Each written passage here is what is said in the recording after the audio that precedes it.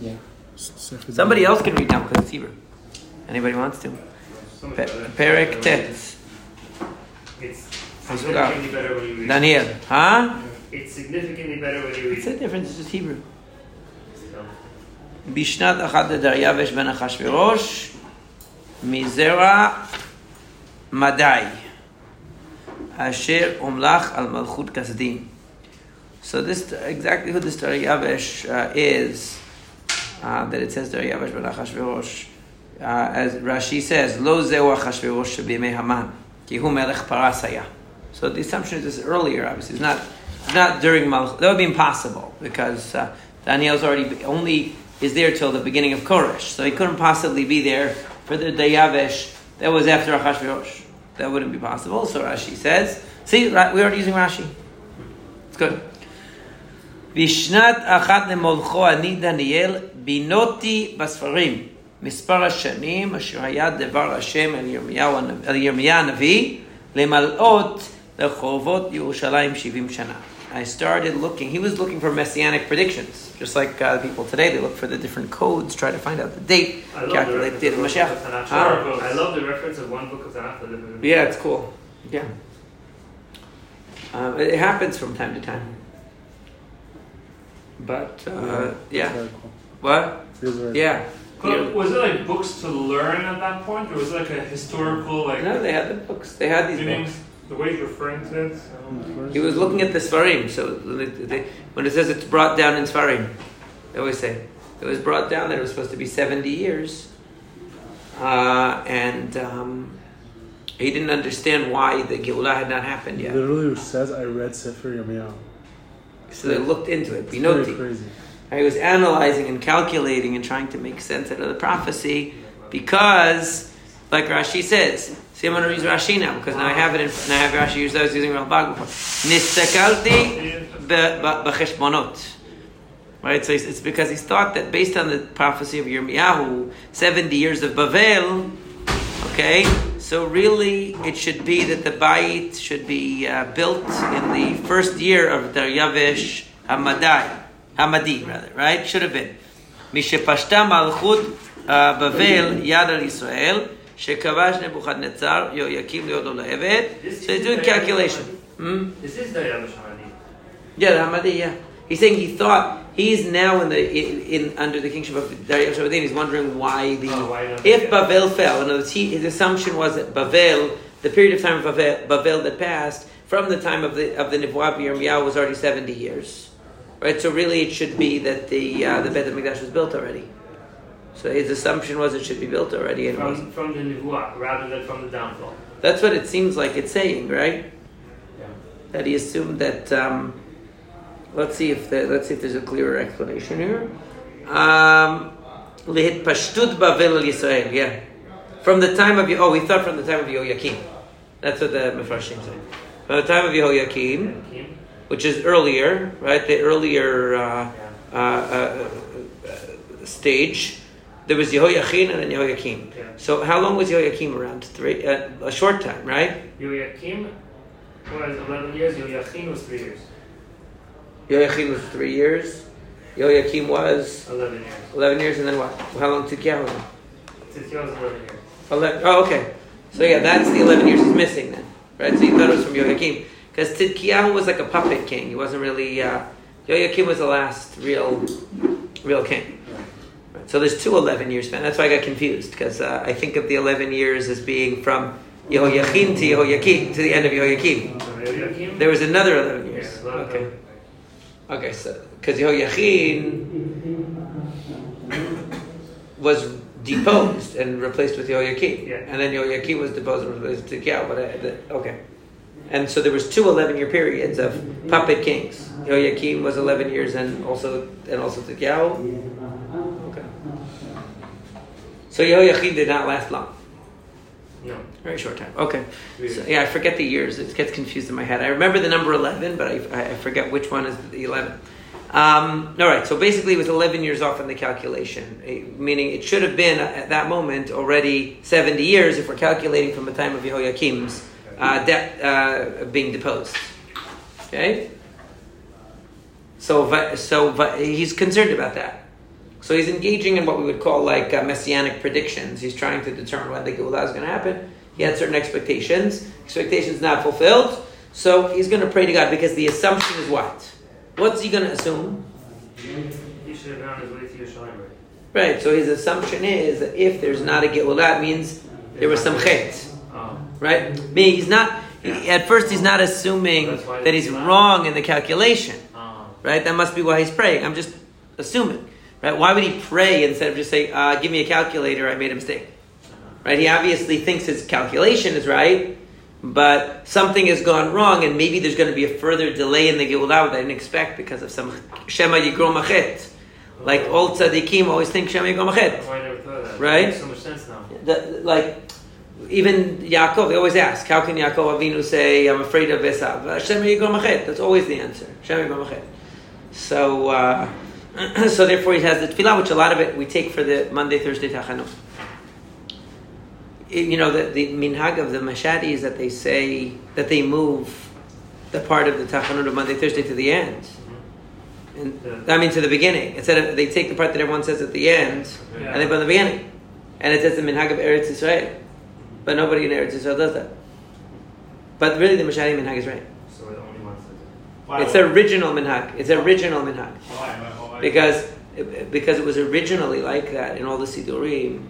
And then based on the Ari, they said, no, you have to go right from the Vidui to the Yud Gimel Midot. So they took it out and they moved it to the end, before the Vorachum. But really the original minhag, like the Mashadi minhag that they have, is actually the original minhag. So you shouldn't feel like it's not a good minhag, it's a good minhag.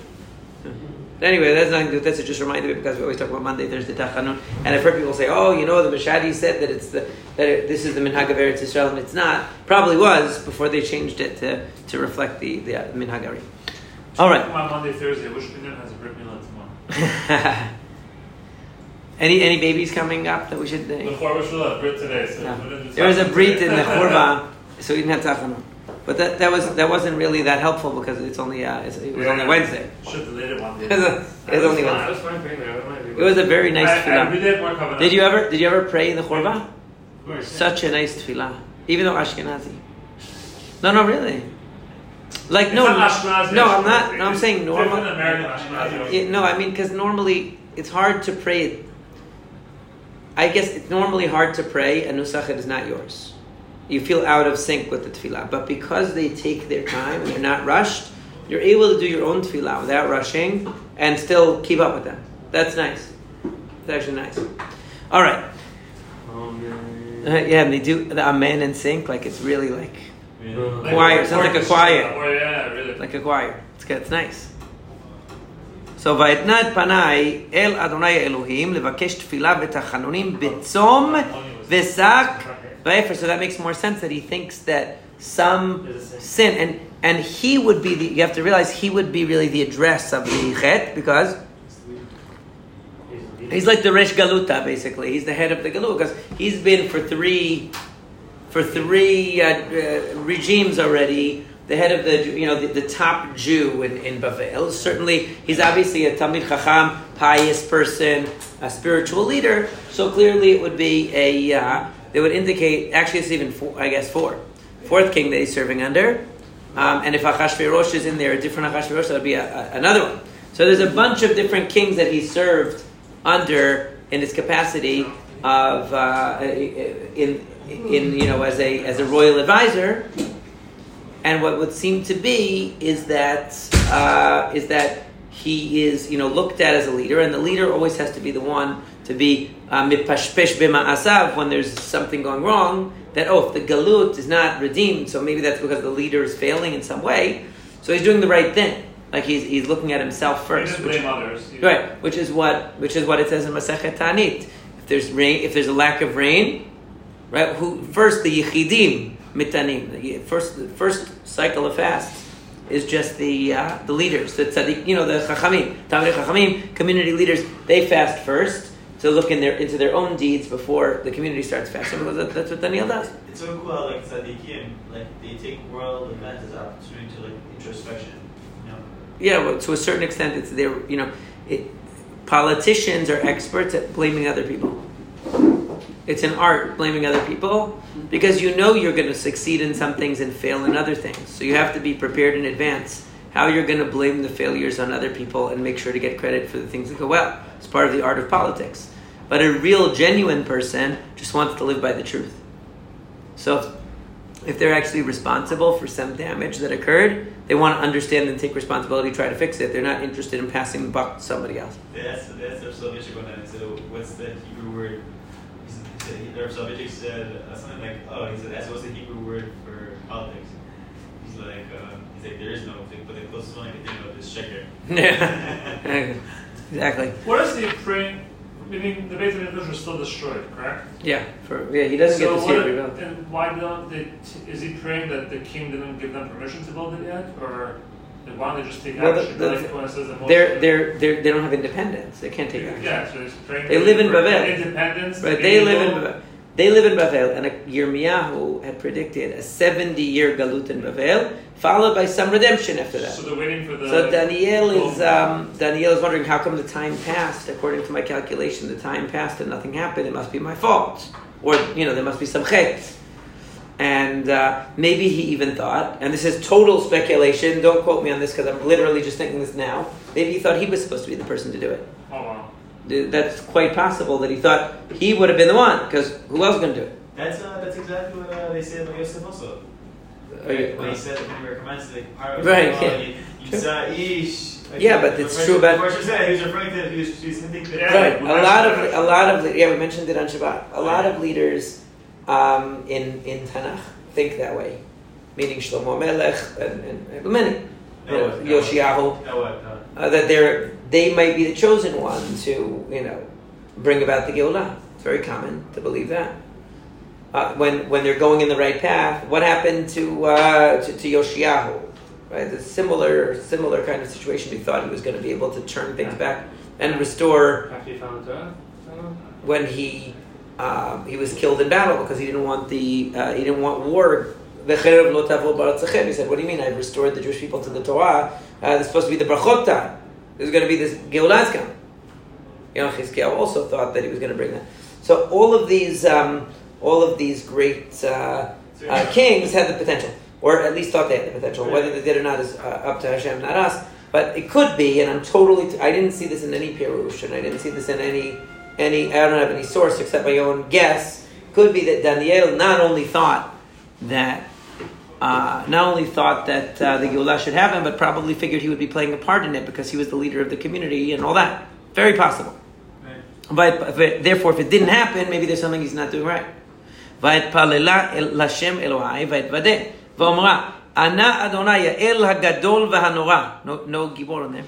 Right, we learned about that in that Gemara the other day. Shomer habrit v'chesed leohavav u'leshomrei mitzvotav. What book is he quoting from there?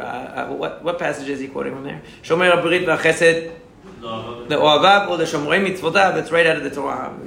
It's literally quoting what it says in the Torah that Hashem keeps for those who love Him and keep His commandments. He preserves the brit and the chesed. Chatanu ve'avinu ve'yoshanu umaradnu ve'sor mitzvotecha u'mishpatecha. Meaning Hashem is faithful. He keeps the brit and the chesed for those who observe His mitzvot and love Him. But we have erred and sinned, and ve'yoshanu could mean we caused others to do evil. Umaradnu, we rebelled against God, and we have strayed away from His mitzvot in mishpatim. V'lo shamanu el avadecha nevi'im asher dibu b'shimcha el melachenu sarenu v'avotenu ve'el kol ha'ma'aretz. We didn't listen to the nevi'im that spoke to us either. So we didn't listen to the Torah and the mitzvot, and we didn't listen to the nevi'im. That's been our track record. Decha Adonai tzedakah v'lanu boshet hapanim kayom hazeh le'ish Yehuda u'liyoshavei Yerushalayim u'lechol Yisrael הקרובים והרחוקים בכל הארצות אשר הידחתם שם. So he's saying we are the ones to be embarrassed. Hashem is the one who is fair and kind with everything He does. We haven't lived in a way to deserve the Chesed Hashem. It's word for word. Yeah, we have slichot that use this exact same language, obviously, but there's many words in here that are literally phrases from the Torah that he plucked out and he's putting in here. Okay? So he's doing a vidui. He's acknowledging, what does vidui mean? It means acknowledging that you are the cause of your trouble. Right? That's basically... That's what you said in the Bar Mitzvah speech. Oh, that's true, yeah. I love that point. You said that one of the things that your house is predicated on is, as when you're with your children, that's not an issue if they make a mistake, but it's when they take responsibility for the mistakes that they made. Right. That's I always tell my kids. I'd much rather you make a mistake and say, I did something wrong, it's my fault, than never make a mistake. Or pretend you never made a mistake. And be published. Yeah, it's much better to... It makes me happy if my kids say, I made a mistake and I sorry about that, Okay. Because they're taking responsibility. It's so important. That's a critical thing. And here we're saying, deviating from God's will caused us the problem. It's not a problem in God. The problem in us. Right? And that's what a vidui is. And that's what the Rambam says ta'anit is. What is the purpose of a ta'anit? Why am I fasting? Because there's a tzara. Because I'm saying what's causing God's presence to withdraw from the Jewish people is our chet. That's the only cause. And using it as an opportunity to reflect on our responsibility for our fate. Not saying it's something can happen by accident or it was out of my control, I have an excuse, I can blame it on outside, causes other than myself, rather taking responsibility. That's what a ta'anit is about. Right? And he's doing a ta'anit. Hashem, lanu boshet apanim, lemlachenu, lesarenu, v'lavotenu. Ours is the embarrassment for our kings and our princes and our forefathers, asher chatanu lach, because we sinned to you. Okay? Boshet apanim means to feel inadequate, right? Busha means to be aware of one's own inadequacy. When we're ashamed, we say shame is the feeling of one's own inadequacy, and embarrassment is when other people notice it. Right? We have two terms for that. We don't want to be embarrassed. Lo nevosh velo nikalem. You don't want to be embarrassed within yourself. You don't want to be your defect to be seen by others. L'Adonai Eloheinu harachamim v'haselichot ki maradnu bo. Everyone knows that one, right? So to Hashem is the mercy and the slichot and the ability to forgive because we have rebelled against. What does that exactly mean? It's so beautiful. Yeah, it is. But what does it mean? What is he adding with that pasuk? He's saying that Hashem gave them. He's saying that the fact that we exist now is a result of the Chasdei Hashem because we actually we rebelled a long time ago and we're still here. So there's evidence of the Chasdei Hashem in our very existence that we're here now. So we have nothing to complain about, he's saying. We can't complain because whatever troubles have come upon us are of our own doing, and we can't be ungrateful for the fact that we're here because Hashem is very forgiving and has a lot of mercy. How can you ask for more? We haven't deserved what we have. That's what he's saying. Now, Velo shamanu bekol Hashem Elokeinu lalechet betorotav asher natan lefanenu biyad avadav hanaviim v'chol Yisrael avru et toratecha v'sor levilti shemoa bekolecha v'titach alenu ha'ala v'ashvu'a asher ketuva betorat Moshe eved ha'Elohim yechatanu lo. There's another reference to a book of Tanakh in the book, right? He brought upon us all of the klalot. Now, what does it say in the Torah is going to happen when the klalot befall the Jewish people? They're going to go into Galut. Right, and then what's going to change? It says in the Torah that when the people are in Galut and they've suffered all the klalot, they're going to realize, Al ki en Elohai b'kirbi mitzauni kol ha'arot ha'ele. Right? That's what they're going to say. Because God is not with me, all these things happen. In other words, they're going to understand the klalot. He's acknowledging what the Torah says, all the klalot are going to come upon us when we rebel against God. And he's basically doing exactly what the Torah says you're supposed to do when the klalot come, which is say, we identify that these klalot are signaling that we're out of sync with Hashem. Right? So he's going through the process that is the correct process for a chacham or a tzaddik to do in the face of the klalot, which is take responsibility and acknowledge that the cause of that we're living in a subpar situation is because of the klalot came upon us because we didn't follow the Torah we were supposed to. Vayakim et divarav asher diber aleinu. He kept his words, it should be divaro, I guess. Asher diber aleinu ve'al shofetenu asher shifatunu le'avi aleinu ra'a gdola. He brought upon us and upon our leaders exactly what he said. Asher lo ne'esta tachat kol hashamayim kasher ne'esta b'Yerushalayim. Because there was nowhere else that what was it wasn't done anywhere else. What was done in Yerushalayim, meaning the extent of the devastation in Yerushalayim wasn't natural. He's saying that it was extreme what occurred, and it could only be understood as a hashgacha pratit, as a fulfillment of the klalot that Hashem. I did the same exact thing when I went to Yad Vashem. Mm-hmm. I think to myself, I'm like you see like the barbaric way of the Nazis handled war towards the Jews. I said, I was thinking so that I told my wife, I'm like, there's no other possible way to explain the hate that these people had towards us. Like, we didn't do anything to them. You know what I'm saying? And they wanted to annihilate us, to, you know what I'm saying, in every fiber of their body. Yeah, I remember when I went to the Holocaust Museum for, I don't know if it was the first time, but in one of the times I went there, it wasn't long. It was around Pesach time of the year, I remember, and it wasn't on Pesach, but it was around that time. And I was thinking, a story about a tyrannical leader who wants to annihilate the Jews sounds like a fairy tale. Like, why would anybody do that? But then you see that it just happened, not that long ago, and it's still happening all the time. They're still trying. They're still trying. To that extent. But yeah, to the level that it was. But then you look back and you see Paro, you see Haman, all of these things actually happened, seem like, a story that we tell, but then when you see that it's literally the exact same thing happened within the same century, less than 100 years ago, it's pretty crazy. So, and that's what he's saying. He's saying we recognize that it wasn't just an accident what occurred in Yerushalayim. כאשר כתוב בתורת משה, את כל הרעה הזאת באה עלינו. ולא חילינו את פני השם אלוקינו לשוב מעווננו ולהשכיל בעמיתך, very deep. Okay? We didn't call out to God to return from our sin and to understand your truth. Okay? That's pretty deep. Yeah. Whatever that means. So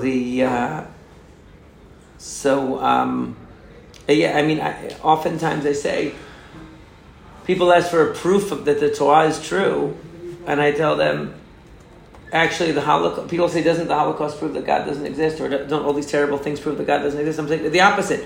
The Torah says the most extreme, horrific things are going to happen, and they actually do happen, only to us, only the Jewish people.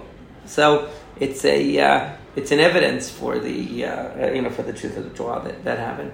So the idea is that we didn't reflect on the truth of the ideas of Torah, and we didn't return b'tshuva.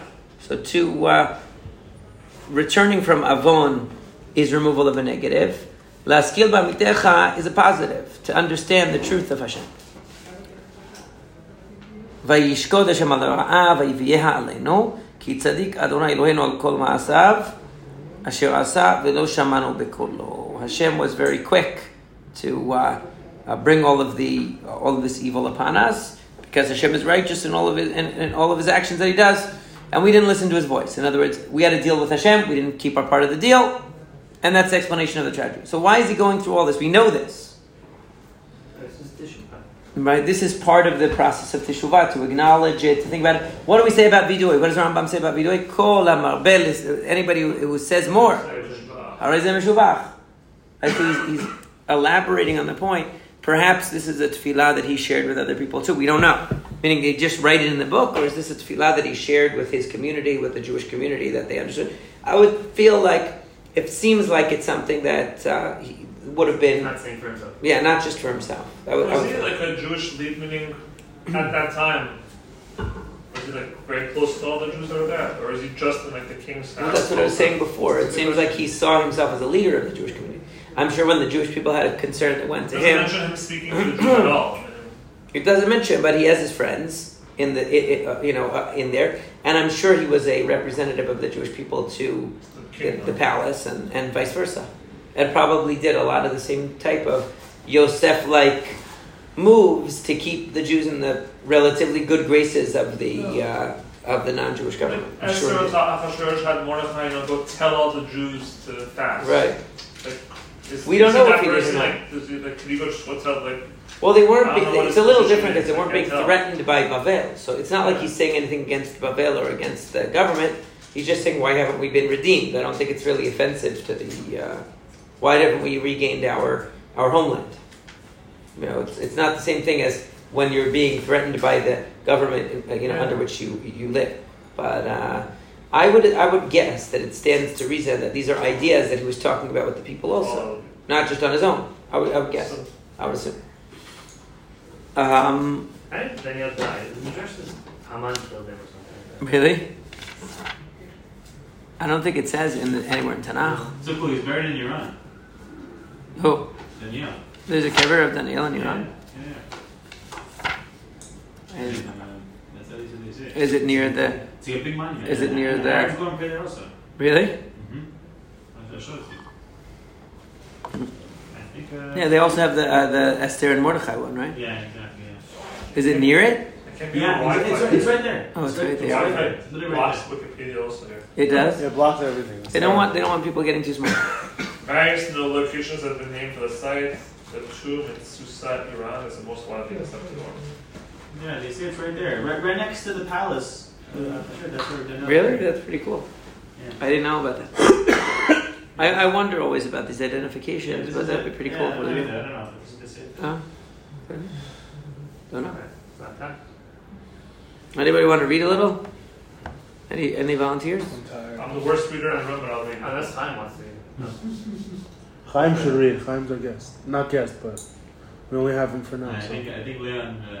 I'm the worst reader in the room. I think he's. So, please go. Tetvav, go Chaim. Tetvav, right? Yeah. Yeah. Done. Mm-hmm. Yeah. You better know this pasuk. We read it every week.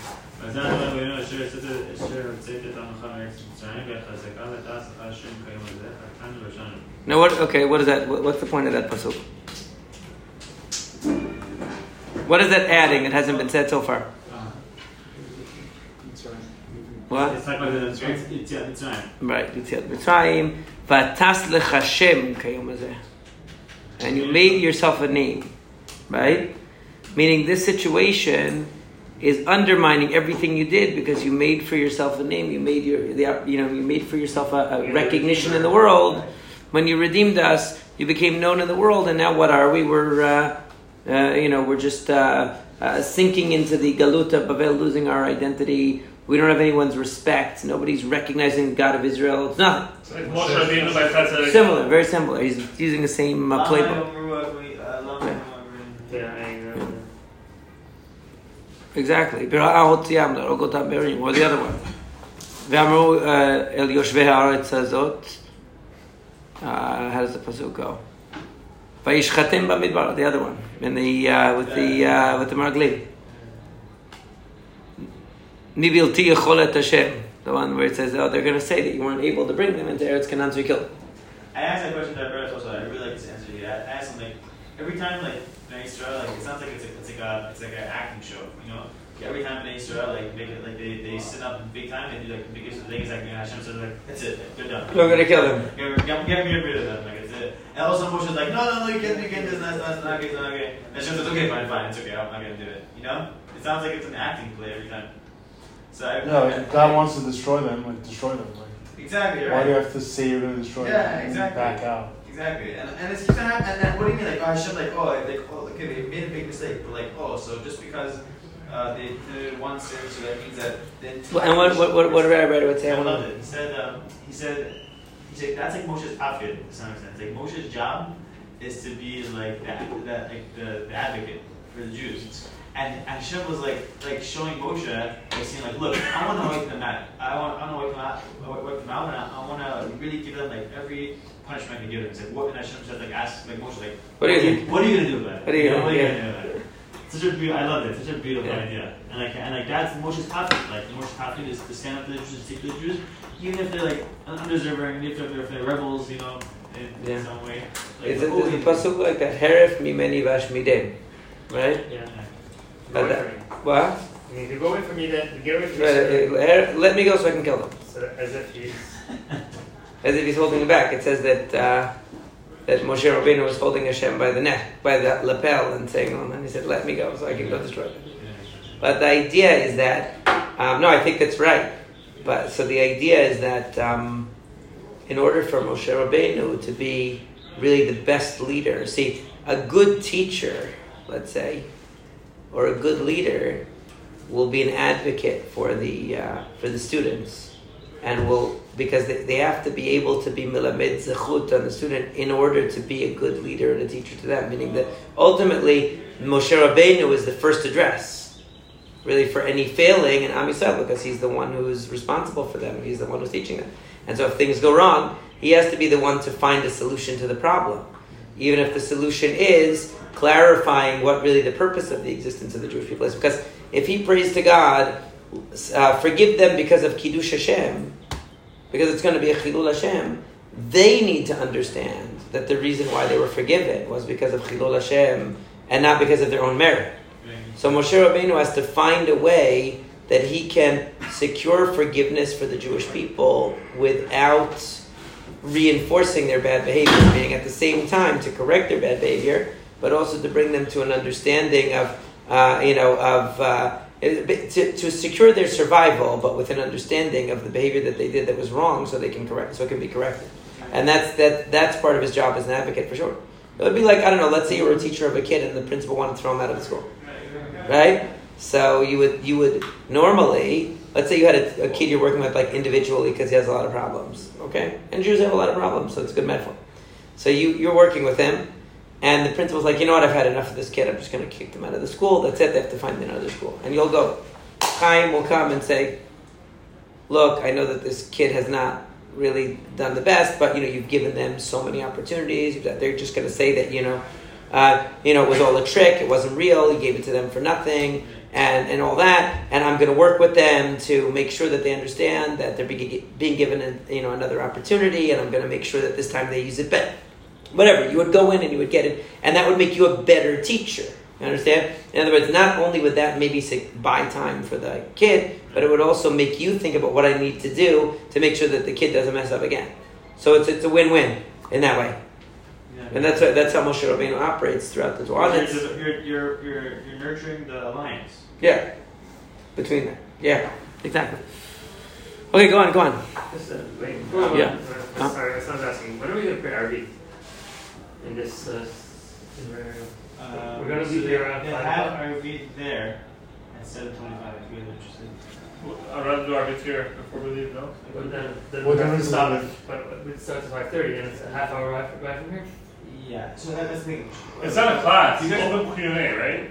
Yeah, it's open Q&A. Meaning You guys be there 10 minutes late. I would, if you guys want to speak them also after, I would recommend you guys going a little late and then staying till then so you can speak and just like say hi to them after. But we want So whenever you So I want to miss out, when I Roos You goes know class. That's We're why. like- we don't want to miss out learning with our group. I hear you. Okay, so what time could our teaching go? So he's our plan is to be back in the apartment around 7:30ish. 7:30. Oh, to be back in that apartment at 7:30. I see, okay. Okay. So maybe we would like to do like 8 to 10 with my member from the apartment. Got it, okay. So what time would... Well, there goes my plan of having a wild party while you were gone. So what?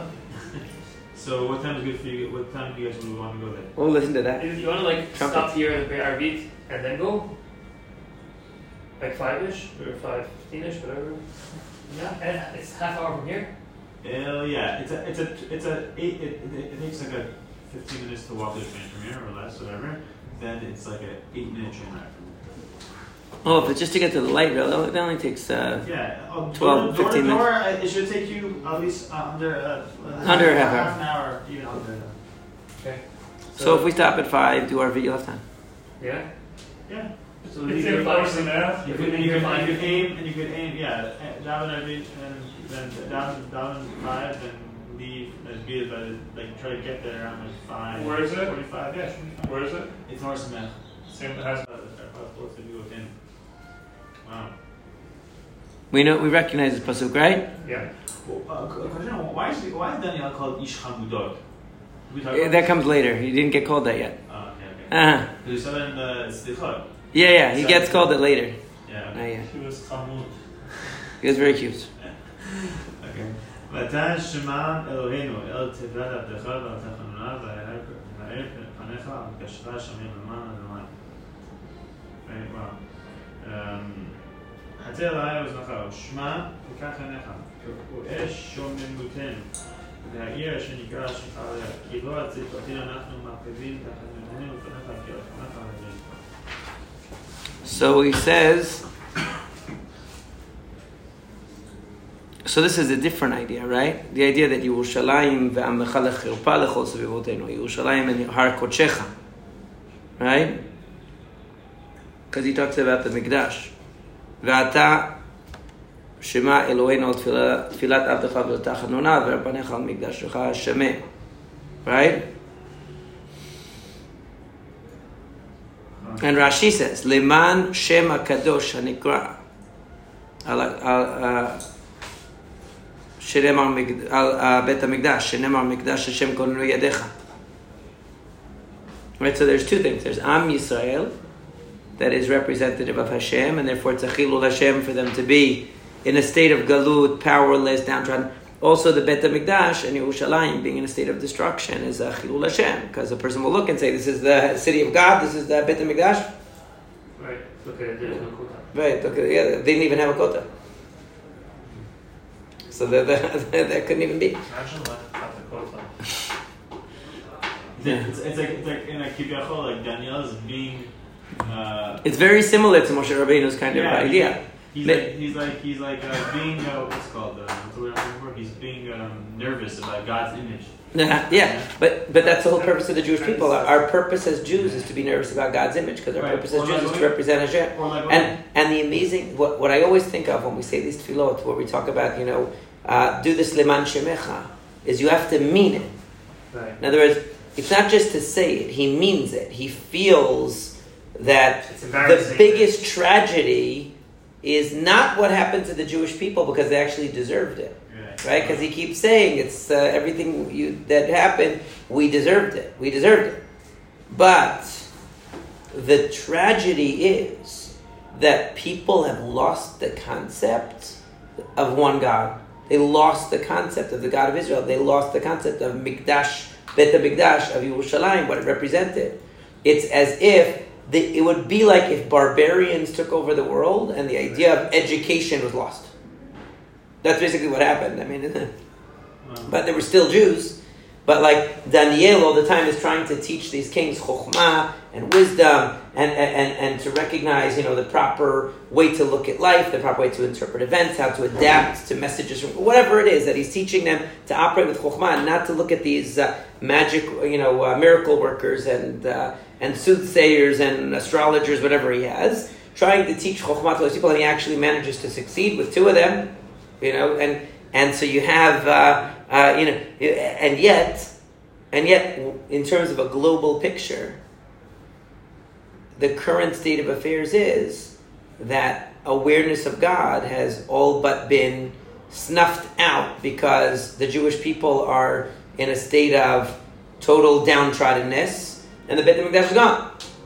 So if you ask somebody, what about the God? What the idea of one God? Well, if there's one God, how come his supposed people are living as slaves to idol worshippers? And how come his Beit HaMikdash is a pile of rubble? If this one God is real, in fact, it's probably the one God who isn't real. Maybe because they're looking at the externals.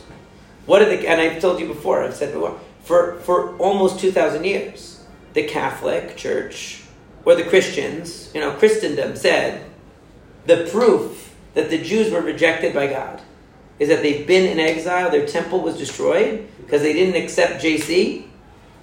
Their temple was destroyed. They've been in exile from their land for 2,000 years as a punishment. Meaning, their exile proves Avodah Zarah is true. Their particular brand of Avodah Zarah is true, and that the Torah is false, or at least the Torah is expired and has been replaced with Christianity. That was the argument of the Christians for a long time. That is the argument. They can't swallow the idea that there's a Medinat Israel. That's why the Pope doesn't recognize it. Still doesn't recognize, the Vatican doesn't recognize Israel. They can't. It's too painful for them. Because it's part of their belief that the proof is that the Jewish people lost their independence, lost everything, because they didn't accept the Savior. Okay? And that's what anybody would think. It's even going back, at least, not to excuse that way of thinking, but at least the Christians believed the Torah was true and the Jews were the chosen people. They just distorted it. These people are total idolaters, primitive idolaters who believe in every kind of superstition, nonsense, and all that, totally against Chokhmat Hashem, zero interest, and they're in power, and they're the ones who are on top, and the Jewish people are belittled and low. So what is that going to say? It's just like when the image of the religious Jew, even among other Jews, is this like nebbish loser, stains all over the shirt, whatever. One seat hanging out, the other one tucked in, the other one hanging out the back like a tail, ill-fitting shirts, stuff in the beard from what he had from lunch a few weeks ago. You know what I'm talking about. That's a person looked at that as this is the Talmid Chacham. It's nonsense because that doesn't mean he's not a Talmid Chacham. It's not really true, but that's what the appearance. Revav al Beigdo Chayav Midah. Yeah, but the Rambam codifies that too. The higher the level of Talmid Chacham, the more he has to be concerned for Chilul Hashem. I just learned the Gemara. The Gemara says that a person should always dress above, get clothing above what he needs. To your Bisuka. And so Above what anyone needs. I think he should eat less than he needs. Right. And he should have his children depend on him. Haven't paid. Because his children are dependent on him, and he should be dependent on Kadosh Baruch Hu, right? Yeah. But the Rambam, what's the idea of the Kiddush Hashem? Why is a Talmid Chacham obligated in a higher level of Kiddush Hashem than a regular person? Because the more your actions are presumed to reflect Hashem, the higher your standard is. So a Talmid Chacham, we assume, he's going to be much more a representative of Hashem than average person. So for average Jew, there's a basic standard. If they act like a total jerk, that's a Chilul Hashem. A Talmid Chacham is expected to be much better than that. Yeah, it has to be. It's good that the rabbi has to be more machmir than the Hamon Ha'am in Halach. No? Is that what it's saying? He has to hold himself to a higher standard. Yeah, I mean, I don't know if it's machmir in halacha, but just in everything. It just needs to be more attentive and more considerate in general. I'm not sure if it's always chumrot in halacha, but it could be. Should the rabbi be more machmir? What do you say? Yeah, that's what it's okay to be machmir la'atzmo v'lahakir la'achirim. Exactly. Right, exactly. I mean, like, for the different Gemara that apply that he was Adam Chashuv Shinies, like that. Which one? Yeah. People could have misunderstood what he did or taken him for. Yeah, the Talmidei Chachamim had to hold themselves to a higher standard in everything. Because their actions are scrutinized more because they're expected to be living on a different plane. That's true. They should be. That's why the smallest chet, you'll see a great person has a tiny chet that for me would be nothing. Won't even notice it, and it becomes an enormous chet for a great person. Okay, so we're up to what? Yutain? Oh no, I read that before. Yurchet? Hatei Elohai Oznecha Ushama. וכך עיניך וראה שוממותינו והעיר שנקרא שמך עליה כי לא צדקותינו אנחנו מפילים תחת לפניך כי רחמיך רבים. Okay, so he's saying tilt your ear and open your eyes and see our desolateness and the city that your name is called upon. It's not because of our righteousness that we are placing our supplications before you, but because of your great mercy. Okay, in other words, we're not really worthy of asking for anything special. But that's what a tachanun means generally. The tchanen always means asking for something that you don't really deserve. And we're asking for God to do it. And all of our tachanun is based on v'chaper l'chatotenu leman shemecha. Right? Even though we don't deserve it, and we realize we don't deserve it, we care about the chilul shem shamayim. And we realize that even though we caused it, we want to prevent the effect of chilul shem shamayim. That's what we're asking for. We have to mean it when we say that. Daniel means it because he sees what a terrible disaster it is that the world has lost the idea of that was represented by Yerushalayim and that was supposed to be represented by Am Yisrael. So, okay. Yeah. Go ahead. Yeah. The last one.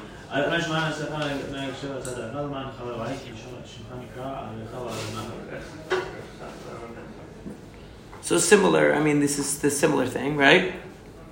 Listen, forgive, and don't delay. For your sake, Hashem, because your name is called on your city and on your people. Right, so that's how he's framing the request. Okay, go ahead. Now remember, all of this is premised on the idea that the Galut really should have come to a conclusion already, and that there must be some cause, there must be some reason that the Jewish people didn't deserve, that the Jewish people lost the zechut for the Geulah. And so he's saying, Al techar, don't delay it, because the Chilul Hashem is too much to bear. Okay? What does he say? V'od? Who's going to read it? Yeah. ועוד אני נער ונדוודך חטאתי וחטאת עמי ישראל ומפיל תחינתי לפני אדוני אלוהי על הר קודש אלוהי. So he says, while I was still praying and I was confessing the sin and my sin and the sin of my people Israel. Okay, that shows you that he saw himself as a representative. Yeah, okay, go ahead. ועוד. ועוד אני מדבר בתחילה, ואיש גבריאל אשר ראיתי בחזון בתחילה מואף ביאף, נוגע אליי כעת מנחת הארץ.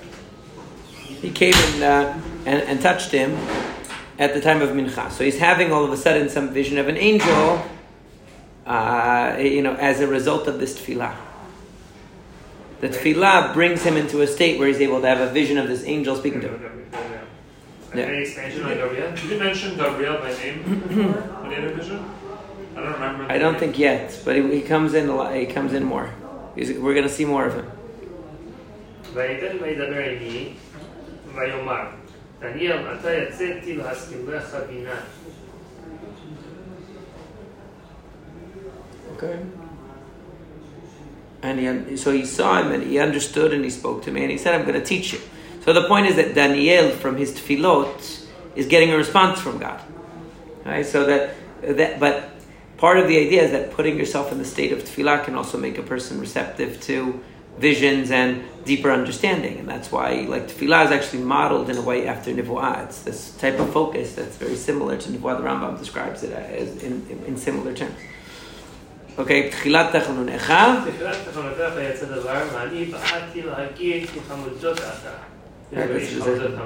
Yeah. כי חמודות אתה, ובין בדבר והבן במערך. So he's saying, he doesn't want him to think that he's rejected by God.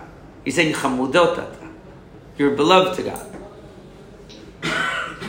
Meaning, so he's correcting he was assuming that the reason why the Geulah hasn't happened was because he had failed. It's not you. Right, it's not you. Not about you. It's like letting somebody down easy. It's not you, it's me. It's not you, it's me? Yeah. It's not you, it's me. But he's saying, now understand what I'm about to tell you. So he's going to give him an understanding that it's not that there was anything wrong with Daniel, it's that he didn't understand the plan correctly. Right? He didn't understand the plan correctly, and he jumped the gun and assumed that he had caused some problem that he hadn't really caused. Shavuim Shivim. What does that mean, Shavuim? It means 70 weeks of years. 490 years. Oh, Shavuim Shivim. So the translation says 70 weeks. It's not 70 weeks then. נחתך על עמך, בל יקודשך לחלל פשע, ולאטם חטאות ולכפר עוון ולהביא צדק עולמים, ולחתום חזון הנביא ולמשוך חדשים. Right. So this is where the Nebuah starts getting weird. Right? Yeah. So what does it mean that there's going to be the idea of the 70 weeks of years? Shavuim Shiv'im is sealed for Am Yisrael in order to on the Jewish people and on the holy city, to end sin and to seal the iniquity, whatever you want to call it, or the chaper avon, and to atone and to bring eternal righteousness and to seal the visions of the prophet and to anoint Kodesh HaKodeshim. So what's being added here? I don't know if maybe the recording went off because there was somebody called you. I think. I'm not sure. It looks like it. Oh. Yeah. So. Oh, it's still going. Oh, okay, good. So it was the 70 weeks of years comes out to 490 years, which means that there's going to be the 70 years of Galut Bavel. There's going to be 420 years of Bet HaMikdash. That's a 490 years. So that's how it's understood, at least now. 70 years. What? Now, people who understood this Nivu'ah during Bayit Sheni, therefore expected that at the end of Bayit Sheni, all these things were going to happen, the end of the visions and the prophets, and to anoint the Kodesh HaKodeshim forever. Meaning he's telling him that there's 70 years till the Jews return, but there's still another 420 years before some other major thing is going to happen. Now, they probably assumed at the time when the book was written that meant that the Mashiach was going to come at the end of Bayit Sheni, period. But it obviously did not. However, there were quite a lot of messianic pretenders that came right around the time, probably based on these prophecies. Oh. Meaning people like, obviously Jesus, but others too. There were all these messianic cults and the Essenes, all these strange groups that were awaiting Geulah at any moment because they believed at the end of the Bet HaMikdash, at 490 years from the original Galut, there was going to be some transformation. They realized that the second Beit HaMikdash was not the be-all and end-all of the process. Right? So he's trying to tell him that this is a lot longer process than you thought, and there's more work to be done. Because he was expecting, like, Mashiach is coming any day now, and I'm holding it back. And he's saying, first of all, that's not what's going to happen. Right? You're fine. You didn't do anything wrong. There's actually a 490-year process. There's going to be a return, and then 420 years, and then some major thing is going to happen. The major thing ended up being the destruction of the Beit HaMikdash, not the arrival of the Mashiach. Right. That's why Rabbi Akiva thought... How does the math work out, though? Wasn't 490 years after the destruction of the first Beit HaMikdash? It's true. There's a bunch of years in there.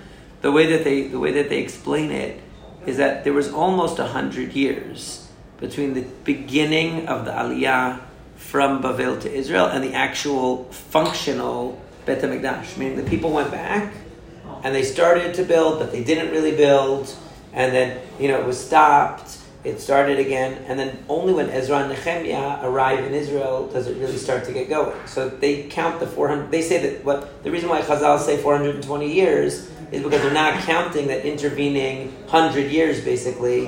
That there was like a yishuv, like the old yishuv in Israel. It wasn't really a state. There was a couple generations that had the Mizbeach, but no Beit HaMikdash. Right, they had no Beit HaMikdash. It was being stopped. It was being thwarted. It wasn't.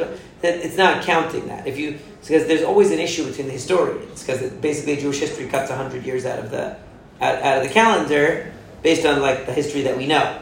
So the answer that is given by which makes sense, is that count of the 420 years of the Beit HaMikdash is when it was fully functional, not starting from when Galut Bavel ended. Because Galut Bavel ending, they didn't really do anything. They came back, started building, were stopped for a long time, restarted again. And didn't really have, even during the latter Nevi'im said, you're not building houses, you're not doing anything, the Beit HaMikdash is not really moving forward until Ezra and Nehemiah came, which was much later, seemingly about a century later. And that's how it fits in with the calendar. But there's 490 years of significance, meaning there's the 70 years of the Galut, and the 420 years that the Beit HaMikdash stood before, meaning fully functional before it was destroyed. How do you translate Shavuim? 70 weeks, but it's talking about years. Not just 70 weeks, that would be only, 490 days. I wasn't talking about 500 days. 70 years times 7. Yeah, I'm saying for the words, how do we even... Shavuim is like Shavuot. Weeks. 70. Times 70. 70 weeks. Right, but 70 weeks would only be like a year and a half. It's talking about a future thing. So it's talking about weeks of, it means years. The 70 weeks of years, meaning 70, it means, 70 weeks of years, meaning 409 years. A week of years is 7 years. Yeah. 70 of those is 490 years.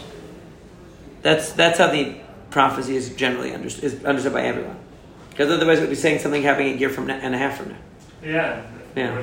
It's Yeah. Yeah, like Mitzudat Tzion says, Shmitot Misheva Shanim. It means 70 Shmitot. 70 Shmitot? Yeah, meaning 70 times 7. Hmm? Okay. And then there's going to be some cataclysmic thing that is going to... So you would have read this and said, it means that there's going to be Tzedek Olamim and it's going to close the prophets, meaning it's going to be the end of everything and everything is going to be wonderful. But instead, it doesn't go that way. But they were expecting that. That was what was possible. So therefore there was a messianic expectation towards the end of the Bayit Sheni, but it wasn't realized. Would it make you think it's going to be the... Bar Kokhba. Bar Kokhba. So this is when the Bar Kokhba revolt happened also? 200 years after. That was after destruction of Beit HaMikdash. 200 years? No, 7 years. He was still, because he was alive. Rabbi Akiva was alive at the Beit HaMikdash. Yeah. Rabbi Akiva was alive and Bar Kokhba wasn't at the end of his life. It was right around here. It was a considerable time after. Wait, why do you say that? It was years. It was many. What years. year was the Bar Bar Kokhba? was probably a year. If the destruction was 68, it was like 130. So it was like 50 years. You're sure about that? Because if you take the stories in the Gemara, like Rabbi Akiva walking on Har Bayit. But I think he was very young when it was destroyed. I don't think it was. He must have been young when it was destroyed. He was young when it was destroyed. Then he had students. The students died. Maybe the Bar Kokhba revolt was his students dying in the fight with. He died in 135 CE. Who did? Bar Kokhba. Why did Rabbi Akiva walk on Har Bayit after it was destroyed? He doesn't say he walked on Har Bayit. Now Ben Vir goes up there and says, He was standing there and he saw animals. Yeah. Seems like the Yeah, animals. he's already walking above Fox. the cares. I mean, that's no use. There's no. yeah, they walked down the right? Kodesh HaKodashim. The animals were the ones that Walked were. down I hope the he didn't like by mistake go to the wrong went spot. close You enough. know? Huh? By mistake, you know. Feel free. It's okay for a fox to go on the Kodesh HaKodashim. Actually, technically, it's not a violation. How about kids playing soccer? Yeah, exactly. Muslim kids.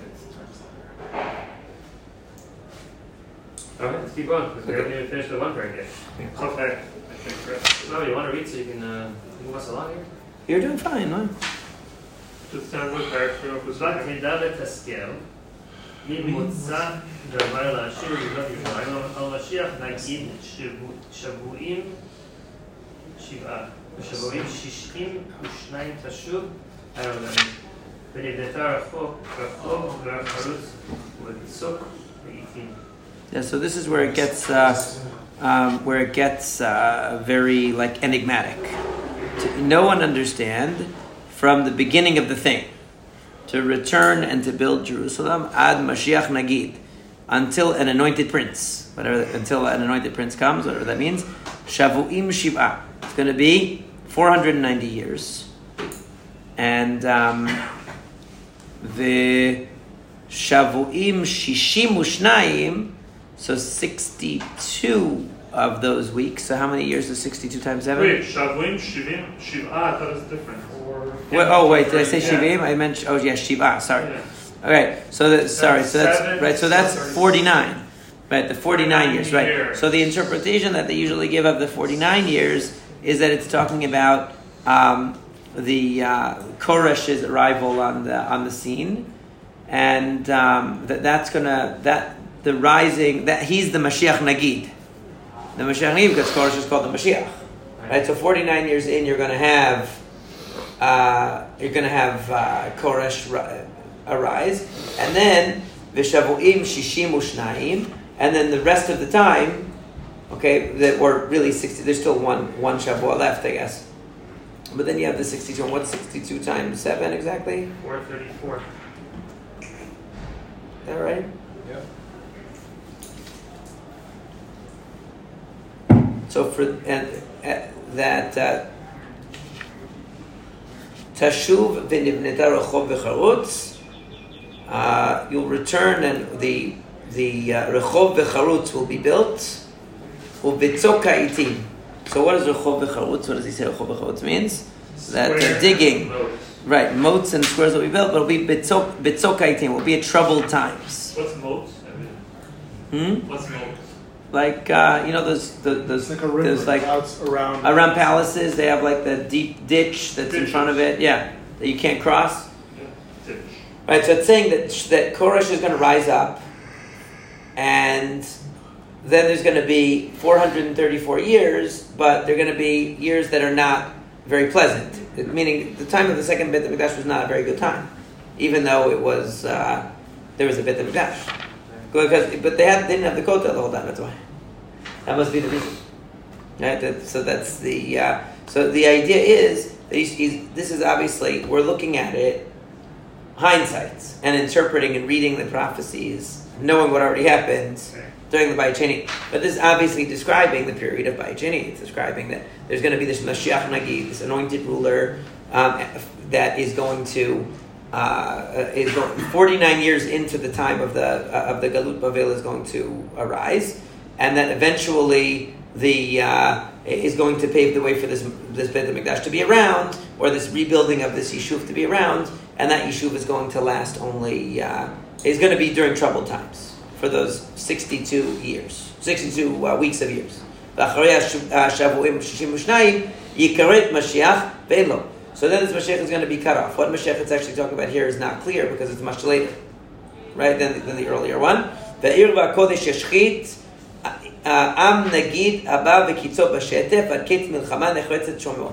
the interpretation usually that's given of this has to do either with the destruction of the Beit HaMikdash or with the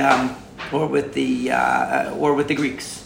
And I think most of the interpretations lean towards interpreting in terms of the Syrian Greek domination towards the middle of the period of the Bayit Sheni. Jesus, they don't quote this. They do, of course. Yeah. It fits right into their whole thing because it's basically saying at the end of the period of towards the end of the period of the Beit HaMikdash there's going to be this anointed ruler. So they think that it's going to be him. I just want to read what that Mikra says. Maybe. I don't think so. That's what they say here. I want to see who they read this as being about here because I don't have this book. Let's see. It says he says ונחלקו המפרשים שלנו בזהותו של המשיח כאן.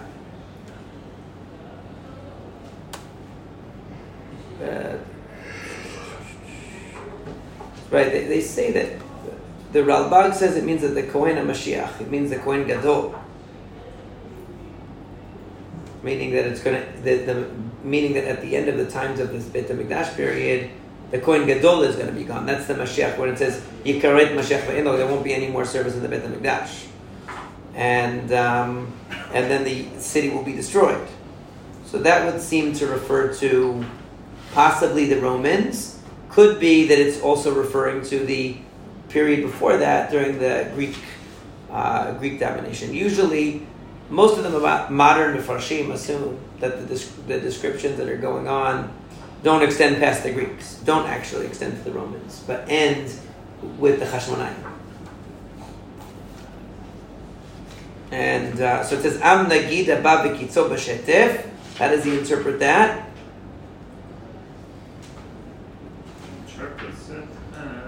No, I don't have my go-to Ralbag anymore. I have to look at other... It's talking about a... And will be swept away in a flood. That's what it says. V'kitzo b'shetef. So who's the Am Nagid Abba? Ve'ad Ketz Milchama, until the end of the... Is that what it says?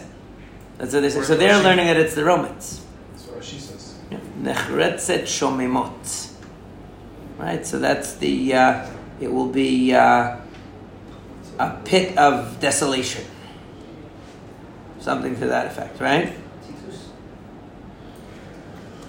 Yeah, so that would mean that it's talking about the Romans then. Yeah. That the next powerful nation comes and its end will be in a wiping, flooding away. Until the end of the war, Nechretzet Shomemot. Cheretz shel Shomemot, a cutting of destruction. והגביר ברית לרבים שבוע אחד, וחצי השבוע ישבית זבח ומנחה, ועל כנף שיקוצים משומם, ועד כלה ונחרצה. תיתח על שומם. See, this is the reason why it sounds so much like it's talking about Antiochus and not about the Greeks. Because it says for half of a year, half of a shavua, there will be the zevach u'mincha will be stopped, and half of shavua is the 3.5 years of the oppression of Antiochus, of the Jews. So it seems like it makes sense that it's talking about the Greeks, not about the Romans. But then the timeline is harder to match up. And on the corner of the shikutzim mishomem, that they're going to put like an idol seemingly in the Beit HaMikdash. Ve'ad kala v'nechratza titach al shomem. There'll be a pouring out. Decreed destruction. Well, how does it translate it? There will be an appalling abomination until the decreed destruction will be poured down upon the appalling thing. Right, so that's why they try to say that that's talking about the Greeks, because it fits with the idea of the oppression of the from the time of Chanukah. Right, so the difficulty, I think, for me, is understanding how to line up the 434 years, because if we're looking at the 434 years as describing a time, basically a little bit more, let's say, of the second Beit HaMikdash, then it was like 200 years before that, meaning right in the middle of the times of the second Beit HaMikdash that the Antiochus story happened. It was somewhere like around 150 to 200 years before the destruction of the Beit HaMikdash, right? A little more.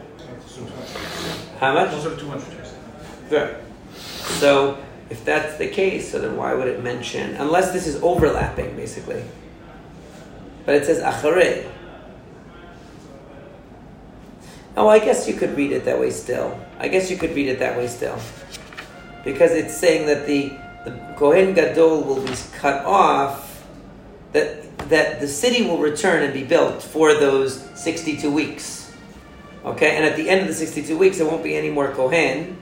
And it says, a nation will come and its destruction will be in a sweeping away. That doesn't necessarily mean at the end, because it's not necessarily talking about the end anymore. Right. And then it says, "V'higbir brit larabim shavua echad." So for 7 years there will be an increasing of the brit. What does that mean? So he wants to say that it's Titus. It's talking about Titus, but Antiochus was exactly 200 years. Exactly 200 years before the.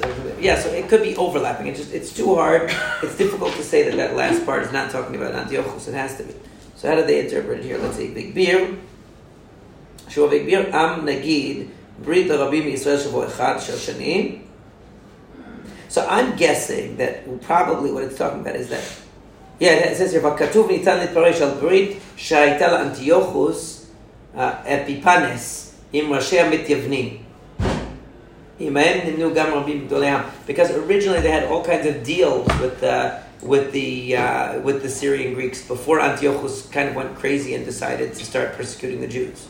So probably that's what it's talking about then. It's talking about the period of time where there was a covenant made, and that's why the Jews were surprised actually when Antiochus became so ruthless against them, because in the beginning the Syrian Greeks traditionally had a very benevolent relationship with the Jews and sort of allowed them to keep their religion throughout that time. And then all of a sudden, after some really embarrassing defeats of Antiochus, he was in a very, very bad mood, and he became like he really turned on the Jews.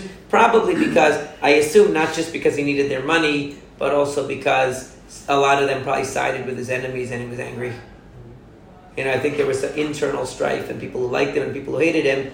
And so when he found out about that, he took it out on them and he became extreme in the persecution. So that's what it must be talking about then. I don't think it's really, even though Rashi says it's talking about the Romans, it's much harder to fit into the storyline than talking about the Romans. It makes more sense that it's talking about the Greeks because of the part at the end of the 3.5. Any thoughts about that? I mean, this is very technical. Yeah, I mean, it's not like of the essence of the Nevuah. The point of the Nevuah, or of the vision, is to tell Daniel that he shouldn't assume that the length of the Galut that he's holding back like the Mashiach coming any day, and it's all his fault. It's because the plan is a lot more convoluted and complex than he assumed that it was. That's all. Right? That's the main thrust of the vision. I'm curious as to whenever there's math brought down like this, which is not often. Yeah. I feel like all these forced explanations are trying to give in.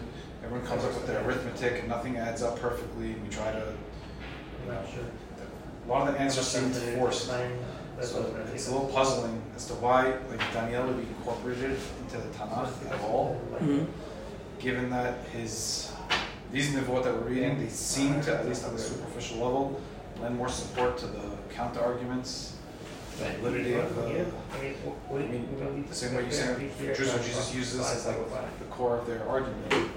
But a superficial reading is very supportive of the fact that these nevuot came true at that time, and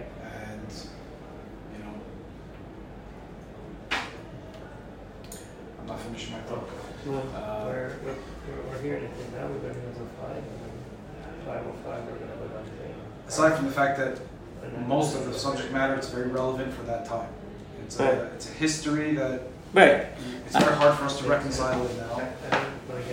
This becomes not lessons to be learned. This is more like history. Now, from our perspective, it's like history. The significance of this nevuah has expired, and we're just trying to force an explanation to have it even jive. Right. I think I like it. So I think the main point is like I was saying to Moshe before. In a way, when we're in the Chorva synagogue this morning, we're talking about how the specificity of the Nevuot, in a way, shows you how limited Daniel is. Because the Nevi'im that are like Yeshayahu, Yirmiyahu, these Nevi'im have these grand visions. And as part of this the vision is so grand and so broad-minded that even the descriptions of the future are almost in these idyllic terms. They're not really in detailed, highly specific numbers and all of that. You don't see that. Except for the Shivim Shana of Galut. You don't usually see such specific details. So the fact that he's having a specific detailed report is actually in a way a lowering of the Nebuah, because it's almost like it's more like a Ruach HaKodesh about what's going to happen in the relatively near future than what's going to happen at the end of days. My question is more, why incorporate this into Tanakh? It's so atypical of any Sefer Tanakh, even the later, the ones that occurred later, even the story of Esther. At least there's a lot to learn. It wasn't significant for that time, but this is a history lesson. Especially, they incorporate this into Tanakh post destruction of Mikdash. Well, no, it was already in the Tanakh before. Almost Seemingly, presumably, it was around the same time as what was going on. It's times of Mashiach. So maybe it was a little bit, but it would have been before the actual. Or at least redact the book to the first half of the significant chapters. Okay, so it's a good question. So what's the answer to that question? So the question is, why include a book for posterity? Okay, can I put your question differently and you tell me if this is your question? I prefer you. I'm going to put it this way and you tell me if this is what you're asking. I'm not sure. Just say it is what you're asking from now. No. I want to know, is this what you're asking? I want to know. Since most books of Tanakh, let's say all books of Tanakh are literally telling my dream and all books of the Tanakh are intended to be for posterity. Yeah. Right? Yeah, that's what makes them. Therefore, we would expect that any particular book of Tanakh has to contain the content of the book has to be relevant beyond 2 hour time. Meaning it has to be relevant for all future generations. Has to have value for right? time. Right. And this book seems to be describing events that at least let's say half a millennium after it was written, are no longer relevant. Right. Because it's history. That is the question. Yeah. And I conflated the question with another question, which is don't even need an answer, but I'll just throw it out there, which is, once we get into the topic of numbers and years and calculations, we're opening up Pandora's box of misinterpretation, fuzzy math, forced, missing 4 years, we're not going to borrow 4 years. We're not forced to. Right. No, but we're not actually forced to. Rashi wrote like they had 3 years here. And I don't think that we are forced to read every detail of these dreams as having corresponding in some way to highly detailed. All the Mepharshim seem to be trying to do. They do, but I'm saying that because they want to explain why it's written the way that it is. But I don't think that that we have a moral obligation. 70 weeks of years, therefore it has to fit the number of years perfectly, and every detail has to work out perfectly. Because as far as I'm concerned, Ruach HaKodesh is giving a general picture. It's giving a general roadmap. It's showing that there was this process that was going to happen in it doesn't have to be exactly 490 years either. Yeah, it could be 470 weeks of years. It's a symbolic number. It's a symbolic number. Sometime in distant future, 7 times 70. Right. Means sometimes right. So first of all, you could read it all together as a symbolic number and not even literal. But even if you're going to read it literal, even if you're going to take it literally, it means about 500 years from now, or what? And it's using the number 7, which is always used for creation, for transition, transformation, whatever you want to say. It's a symbolic number, and the descriptions are specific enough that we can line it up with historical events that did happen during that time, general enough that you have a range of interpretations, and it wouldn't have been definitely certain to the people of that time or to people now what it's referring to. Therefore, you have the range of different readings. But the other question that you asked, why bother? So some of the Nevuot in Yeshayahu were also only for his time, and yet they're recorded for all time. Like he had certain Nevuot for certain nations that disappeared off the face of the earth. Moab, whatever, different Nevuot. Why did we keep those as part of Tanakh?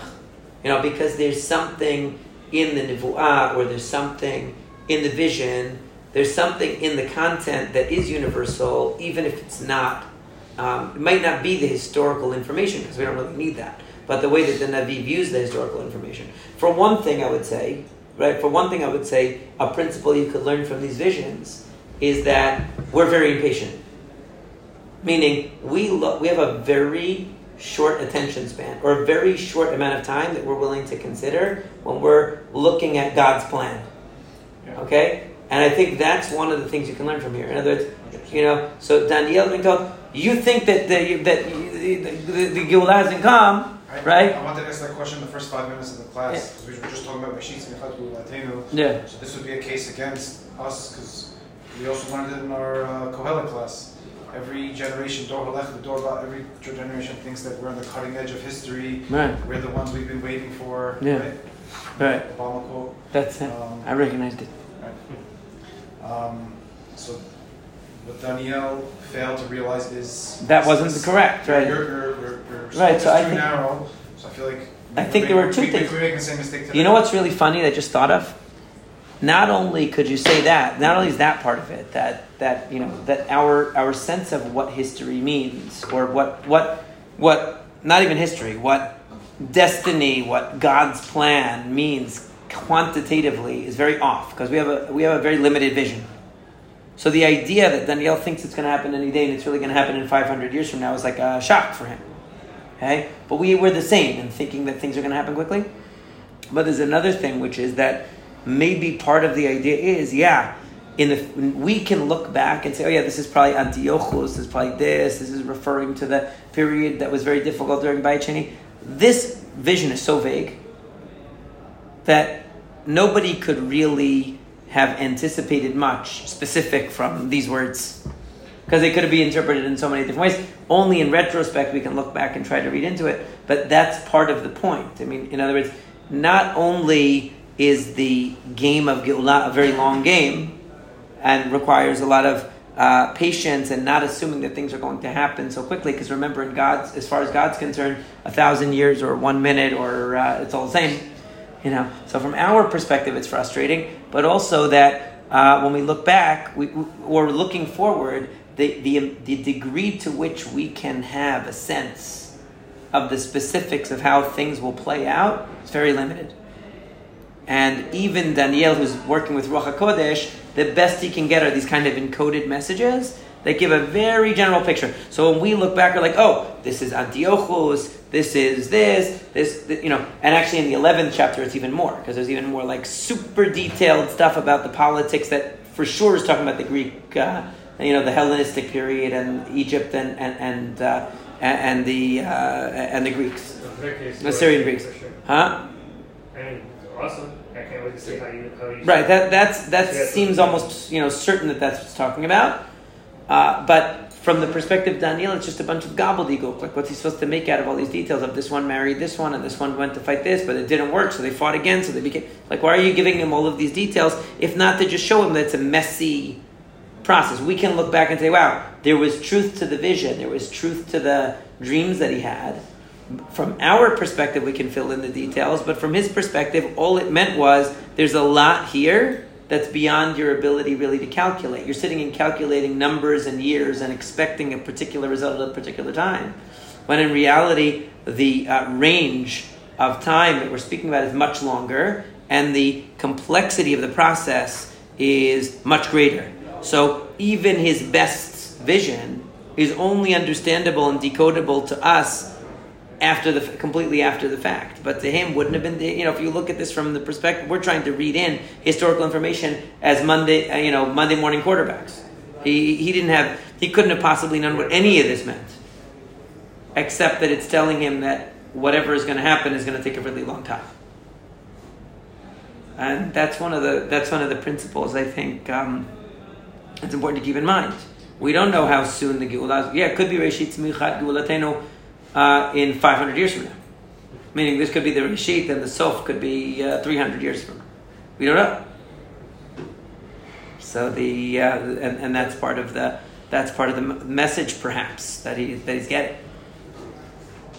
We only have very, very general outlines. It would be too simplistic or too purist to say that he wasn't talking about something that's already happened, that Ketzei Amim he's really talking about. There are some Mefarshim that do say that, especially about the end part, when it's talking about, clearly that whatever the 490 years ending in some kind of a tumultuous ending is already passed. Could be 490 centuries. And, just it would make the ideas of these more eternal. Right. None of the Mefarshim read it as that far in the future. So I wouldn't assume that, and especially because it does seem to coincide with some things that actually happen. So whenever you see that, you sort of say, okay, the tribulations of the period of the Bayit Sheni and all of the political and religious issues that happen during Bayit Sheni seem to be alluded to here. So it does fit very well with some kind of sense. I don't think that Daniel would have, even the greatest Nevi'im, when the further they speak into the future, the more diffuse the vision. But that and they're speaking from the broadest perspective possible. So to think that Daniel in his Ruach HaKodesh is going to be able to see to thousands of years later is itself hard to imagine. Why would he have such a power to be able to see so far into the future? It makes more sense to me that someone who just has Ruach HaKodesh would have somewhat of a limp. That meaning everything he sees. Let's put it this way: everything he sees is an outgrowth or an evolution from what he already knows.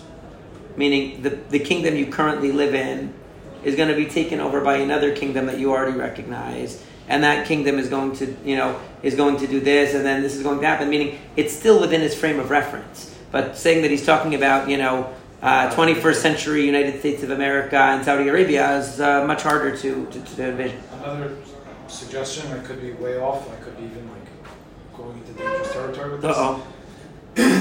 Pause the recording. Is maybe this had been canonized around this time frame before Churban HaBayit, because we know we have copies of Tanakh as we know it found in Qumran and other places, and maybe it was the same. Maybe you say Yechezkel could have been the Mashiach. Chizkiyahu could have been the Mashiach. Maybe they thought that these were the final. No, they for sure thought that. I don't think there's a question. I'm saying Daniel was incorporated into the Tanakh because they thought this. Say right around now is going to be when Mashiach. This was chronologically the last of Sifrei Tanakh, because this is talking about the true Ketzei Amim, which was supposed to be then, and history just didn't play out that way. I think that what's wrong with that? To say that the Chachamim ended up wrong in their assessment, in their judgment. But it doesn't necessarily mean that they're wrong, because you can always say that, meaning a prophecy can be told by a Navi, and then because the people are not worthy of the fulfillment of the prophecy, so it gets deferred to the future. not necessarily that they were wrong. Now, I don't know, the pasuk that stands out as the most problematic is that when it says that this is going to, in pasuk, in Perek Tet, pasuk Kaf Daled, where it talks about at the end of these 490 years, we're assuming it is, it's going to be, there's going to be a cutting, it's going to be cut, meaning it's fixed 490 years, that sin is going to end, and there's going to be a seal, an ending of sin, of chet and a kaparat avon, and that there's going to be eternal tzedek and all that. It sounds like it means Mashiach is going to come, right? The way that the Mefarshim now interpret it, in retrospect, is it means that that there's going to be a galut again. Meaning when it says 490, there's going to be a galut again in order to end pesha and in order to stop sin, and in order to atone for avon, and to bring tzedek olamim, meaning at the end of the second galut. Right, meaning that's talking about future that hasn't happened yet. Meaning, in the times of, it's probably likely that this pasuk was read at the time it was written to mean that at the end of Bayit Sheni there's going to be the Mashiach, which is what they definitely thought and why they thought Jesus and all that. Right? Now looking back that the Beit HaMikdash was destroyed, and we're, now looking back, reading the pasuk differently, assuming that it's a genuine vision, right, given to Daniel. So then what it means that 490 years are cut for your people and for your city means that that's when it's going to be destroyed in order to lechalei hapesha ulehatem chataot ulechaper avon ulehavit tzedek olamim, meaning there's going to have to be another period of cleansing of all of these sins in order to seal all of the visions of the prophets. Meaning now we're saying that, well, obviously it didn't come true in 490 after the after the Galut Bavel. So it must mean that at the end of the Galut Bavel, it doesn't mean that good things are going to happen. It's saying that another tragedy or another tumultuous period is going to happen in order to purify the people before the Tzedek Olamim comes. And that's how basically Jewish people shifted and interpreted it. Because Nivuot are not... Nivuot are always written in a way that leave it up to a certain extent to human choice. So it's quite possible that Nivu'ah was intended, or that vision was intended to inspire the people to transform Bayit Sheni period into something really great that would have brought the Geulah. But since it wasn't, so now the Nivu'ah actually was just prophesying that there needs to be a cleansing of sin, and sin didn't happen during Bayit Sheni, it has to happen now. In other words, that's not necessarily a problem, because visions of even nivuot, actual nivuot by actual nevi'im, will predict something, and then the meaning has to be revised because the people are not zocheh. Like Yeshayahu to Chizkiyahu was the best example, and I think that could be applied here too. Meaning you can literally see how this pasuk could be read either as saying at the end of the Beit HaMikdash, at the second Beit HaMikdash period, there will be a Mashiach coming, or that at the end of the second Beit HaMikdash period, there's going to be another period of destruction and starting over again. Recalibration. Right, rerouting. Exactly. So that's what ended up happening with the reading of the book of Daniel as a result of the historical, the way history turned out. These prophecies, like the Mashiach for the end of time, there's going to be one Mashiach, and going to be that's it, finished. Why can't Mashiach be just someone that helps the generation get to a greater understanding of the time? Better question, why do we even need a Mashiach? Meaning, Of course we need you. Of course we need you. No, but they had no Mashiach, and they had a Beit HaMikdash. You're our Mashiach. So why can't we do the same? Well, we were saying the other night, like Mashiach is not really the Torah talks about Acharit Hayamim, that in the end all the Jewish people are going to return to God, fulfill the Torah, fulfill the mitzvot, and there's going to be a redemption, basically a renaissance, spiritual renaissance of Am Yisrael, and everything is going to be wonderful after a long galut. It says in the Torah, right? Moshe Rabbeinu says in the Torah that's going to happen. That's going to. We read it on Tisha B'Av. Kitoli banim uvnei banim, and so on. And then in the end, v'shavta Hashem Elohecha v'shamata b'kolo. That's going to occur, and then everyone's going to return. That's never happened. Never happened. Okay, so we know that it's yet to happen. Now there were many opportunities for that to happen. You could say, well, Moshe Rabbeinu said that was going to happen. It hasn't happened. There were many times in history where it might have seemed possible for that to happen. I think in the times of the Chashmonaim, part of what Daniel talks about in the visions as they become more and more specific as the book goes on, is the potential that existed during the chaos of Beit Sheni for real Geulah to occur. And the Nevi'im, Chagai and Malachi and Zechariah definitely believed there was potential for the Beit Sheni to transition and be transformed into Beit Shlishi if the people would do the right thing. That's in the hands of the people. But how do actual movements start, practically speaking? With leaders. With leaders always. There has to be someone who's the leader that makes it happen. We have a natural, let's say, somewhat of a distaste for the messianic idea because it's become tainted by other religions and other movements that deify these kind of leaders. But at the end of the day, a leader who's going to teach the truth and is going to move people towards a new. I'll give you an example, and forgive me for this example. It's not the ideal example, maybe for many reasons. Okay, but I'm giving this example as for instance, whenever I think of what would a Mashiach leader look like, and in many ways not. Okay, but Donald Trump. No, yeah, all right, no, that's Antiochus. No, I'm talking about the Mashiach. No, I think of he's more like Achashverosh actually. I think of Martin Luther King Jr. because he's somebody who really almost single-handedly, he had a small group of helpers, really changed for his community the way, their standing in American society, civil rights. He was an incredible orator. He inspired people to action, and he also forced basically the American government to do what was right, at that time. So I think of him as my example, as like a modern kind of a Moshe Rabbeinu, or whoever you think of as the transformative leader, like a redemptive leader, right? He had a lot of, there are things about him that maybe were not perfect. But when I think about someone who can effectuate change, let's say the fact that today in America, it's embarrassing to be a racist, right? People say, I'm not racist, but whatever they say after the but. Right.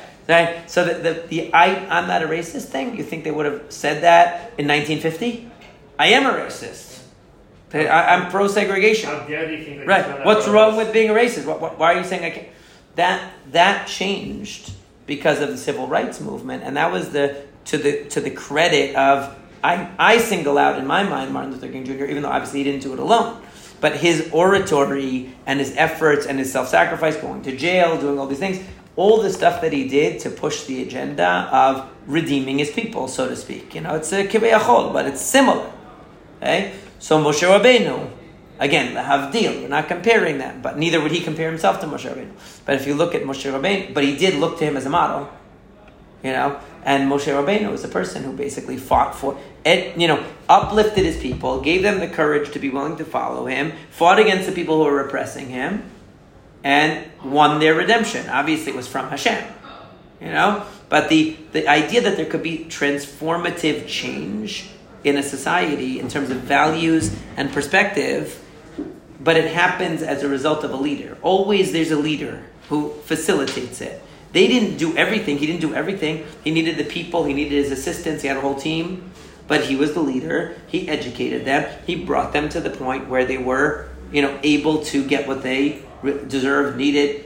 And to change, basically, he put the ball in motion that resulted in the society we live in today, which obviously is not perfect either, but at least is not like rabidly racist and unjust to the core and corrupt like it was before. Because when you take a look at what was going on in the South and before the civil rights movement and even after, there was still a lot of resistance. It's pretty scary. It's pretty horrible. So the way that they acted, and forget about during the times of slavery. So. This is, to me, he's an example that shows you that you need a figure like that. And that's why it says about the Mashiach, or whatever you want to call him, in Yeshayahu, that he's going to strike the earth, b'shevet piv. Okay, it's going to be the power of speech, the power of teaching, the inspiration that he's going to bring, and the insight he's going to bring, that's going to change the world. And obviously there's going to be resistance, just like there was resistance to Martin Luther King, and there was violent resistance to it. And he was killed. Okay, so the idea that there's resistance is not a surprise, but that there's going to be some leader, That I think is necessary, and that's why even though we don't deify a Mashiach, and we don't believe a dead Mashiach is the Mashiach, and the Rambam even says if the person who could have been the Mashiach dies, he wasn't the Mashiach. That's what, he says it straight out in those words. Like this, he's killed. Right, is killed or Is that doesn't. their argument? Right. Is that Is that what they actually? It says or if he's killed. Right, He's meaning, killed by God. but the point is, if he's no longer available to do his job, then he didn't do it. That's it. Practically speaking, the future Mashiach. We don't. The way I like to put it when I talk to Christians, I always say, we don't believe that the Mashiach is a person chosen and designated as Mashiach. We believe the Mashiach is a person who acts and becomes Mashiach. Not that they were the Mashiach and now they're called to do something. They act in a certain way that earns them the title of Mashiach. Once the person achieved, that's why I say that to us, Jesus can't be the Mashiach, because he didn't achieve what the Mashiach is supposed to do. He didn't transform the world the way he was supposed to. He didn't rebuild the Beit HaMikdash, bring the Jews to Israel, teach the Torah. He didn't do any of that stuff. So therefore, and there's not peace on earth, and there's not all of the stuff that's supposed to happen in the times of Mashiach, so he couldn't have done it. The person who does that is the Mashiach. It's not that you're the Mashiach, everyone has to accept you, and then you're going to do it. No. It's that you do it and you achieve it, and then, by default, you're the Mashiach. That's all. It's very simple.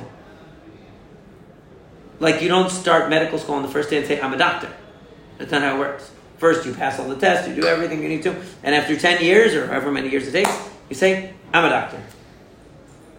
And so that's why I think a leader is necessary. I think there's a danger in any kind of leader who is a cultish type of leader, and human beings want that. But like, if you look at Martin Luther King as an example, they never made a cult out of him. They never worshipped him. They never thought he was a magic man. They never thought he had magical powers. They never lined up to get brachot from him, even though he was a minister. They never did any of that stuff. And so you see that it's possible to be a charismatic leader with good values who's really trying to change the world in a positive way for the sake of people who are in need, without becoming that kind of a cult leader, because he was able to do it. And to me, that's why I use him as an example of what a messianic figure could look like in Judaism, and why it's necessary. Okay. Now we're behind schedule. I know. It's okay. We'll be able to make it up. We only have. We'll do one more. We only have what, 3 more? We can do one tonight, and do the Q&A. We'll be You able want to. to start the next one or no? The short one. Let's start it. Not short, is it? I think it's really long, isn't it? No. There's It's a not shorter crazy one. long. There's another one that's longer. It's 21. Let's do 450. No, you have to. Oh, you don't have to go yet. Okay, you don't have to go I have yet. to go in 5 minutes. Okay, let's do it. 7 minutes. Bishnat shel Koresh Melech Paras. And 5 o'clock, so we're going to go down every. At 5, no? That's a Chaim said, yeah. Okay. I'm still in class, right? Until 5. So Bishnat Shalosh Koresh Melech Paras. So this is fast forwarding even more. It's already Koresh's reign. Davar Nigla Daniel Asher Nikra Shemo Belteshazzar. He hasn't been called that in a while. Ve'emet Adavar ve'tzava gadol uvin et Adavar uvina lo b'mar'eh. It was an issue of a great war or a great army, and uvin et Adavar, and he reflected on it, and he reflected on the matter, and he reflected on the vision. Okay.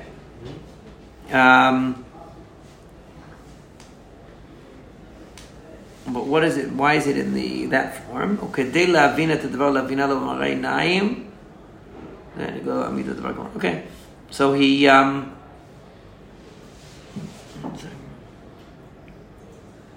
in order to understand, Rashi says it means ul lehavin et devar. In order to understand the matter, he showed it to him in the vision. That's what it means. בימים ההם, אני דניאל הייתי מתאבל 3 שבועים ימים. I was mourning for 3 weeks. Yamim, he says this time, not shavuim, meaning more. Lechem chamudot lo achalti. I didn't eat tasty food, and I used the word chamudot, which he was called before. Ubasar vayayin lo va'il pi, vesoch lo sachti. I didn't have meat or wine. I didn't anoint myself. Ad milot shloshet shavuim yamim. It was not the 3 weeks of before Tisha B'Av, obviously, because it would be an anachronism that didn't exist yet, because that was from Beit Sheni, the Shiva Zavat Tammuz.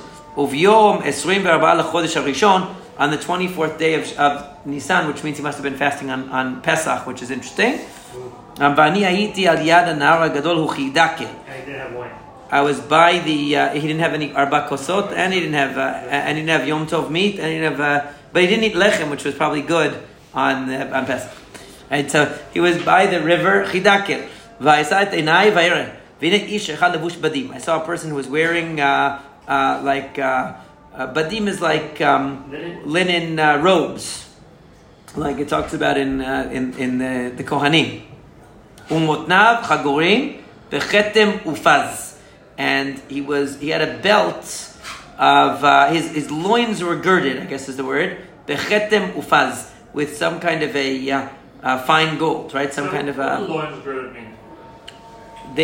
They used to underwear. if you ever look up girding your loins, you've seen that before? Yes. Oh, maybe you did. Yeah, I had seen it online, and then you sent it. Yeah, what girding your loins mean? Okay, we show him.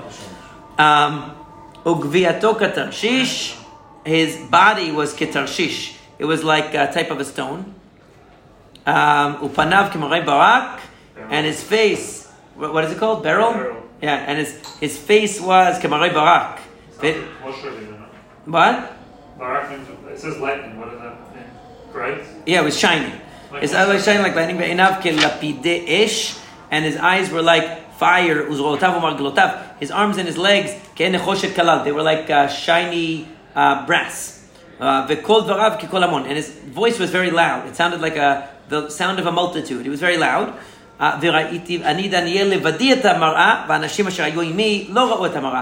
I saw this vision, but the people with me did not see it. So he's having a hallucination, like some kind of a vision, and it might be wakeful, but they couldn't see it.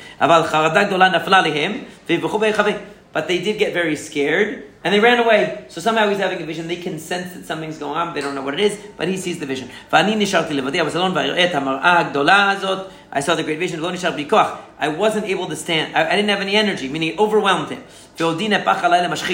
And my glory turned into destruction, meaning I was like, I wasn't able to stay composed. It seems like my face became like, my appearance became like from being dignified to being in somehow ruined. Like the way that you could tell when a person is disturbed, like they don't look right. I couldn't hold on to my strength. I heard the sound of his words. I fell on my face. I fell asleep on my face. Literally, it means a hand touched me. It raised me up to my onto my knees and my hands. Daniel ish chamudot. Daniel, beloved man, haven badvarim asher anochi dover elecha va'amod al amdecha. Understand the things that I'm speaking to you and stand on your place. Ki ata shulachti lecha. Now I've been sent to you. Ubedavro imi et hadavar hazeh amati mar'i. And when he said these things to me, I was standing shaking. He was like tremble. Vayomer elai al tirat Daniel. Don't be afraid. Ki min hayom harishon asher nadat libecha lehavin ulitanot lifnei Elohecha. Because from the first day that you began to try to understand and to fast before your God, your words were heard. Vani bati bidvarecha. I came because of your words. Okay? So seemingly what's going on here is that Daniel, because it was the beginning of Koresh's reign, and things were not progressing again. Koresh only reigned for 3 years, no? Well, he's in the 3rd year of Koresh. Of course, this is the last year. Right?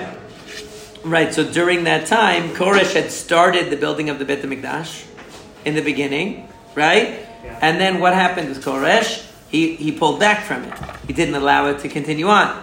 So that was probably the background to what was disturbing Daniel. That it seemed like things were finally moving forward, and again, things got stalled, and perhaps because of that, Daniel is feeling upset, and he's fasting, and he's considering maybe that there's something again has occurred that's holding the Geulah back from progressing forward.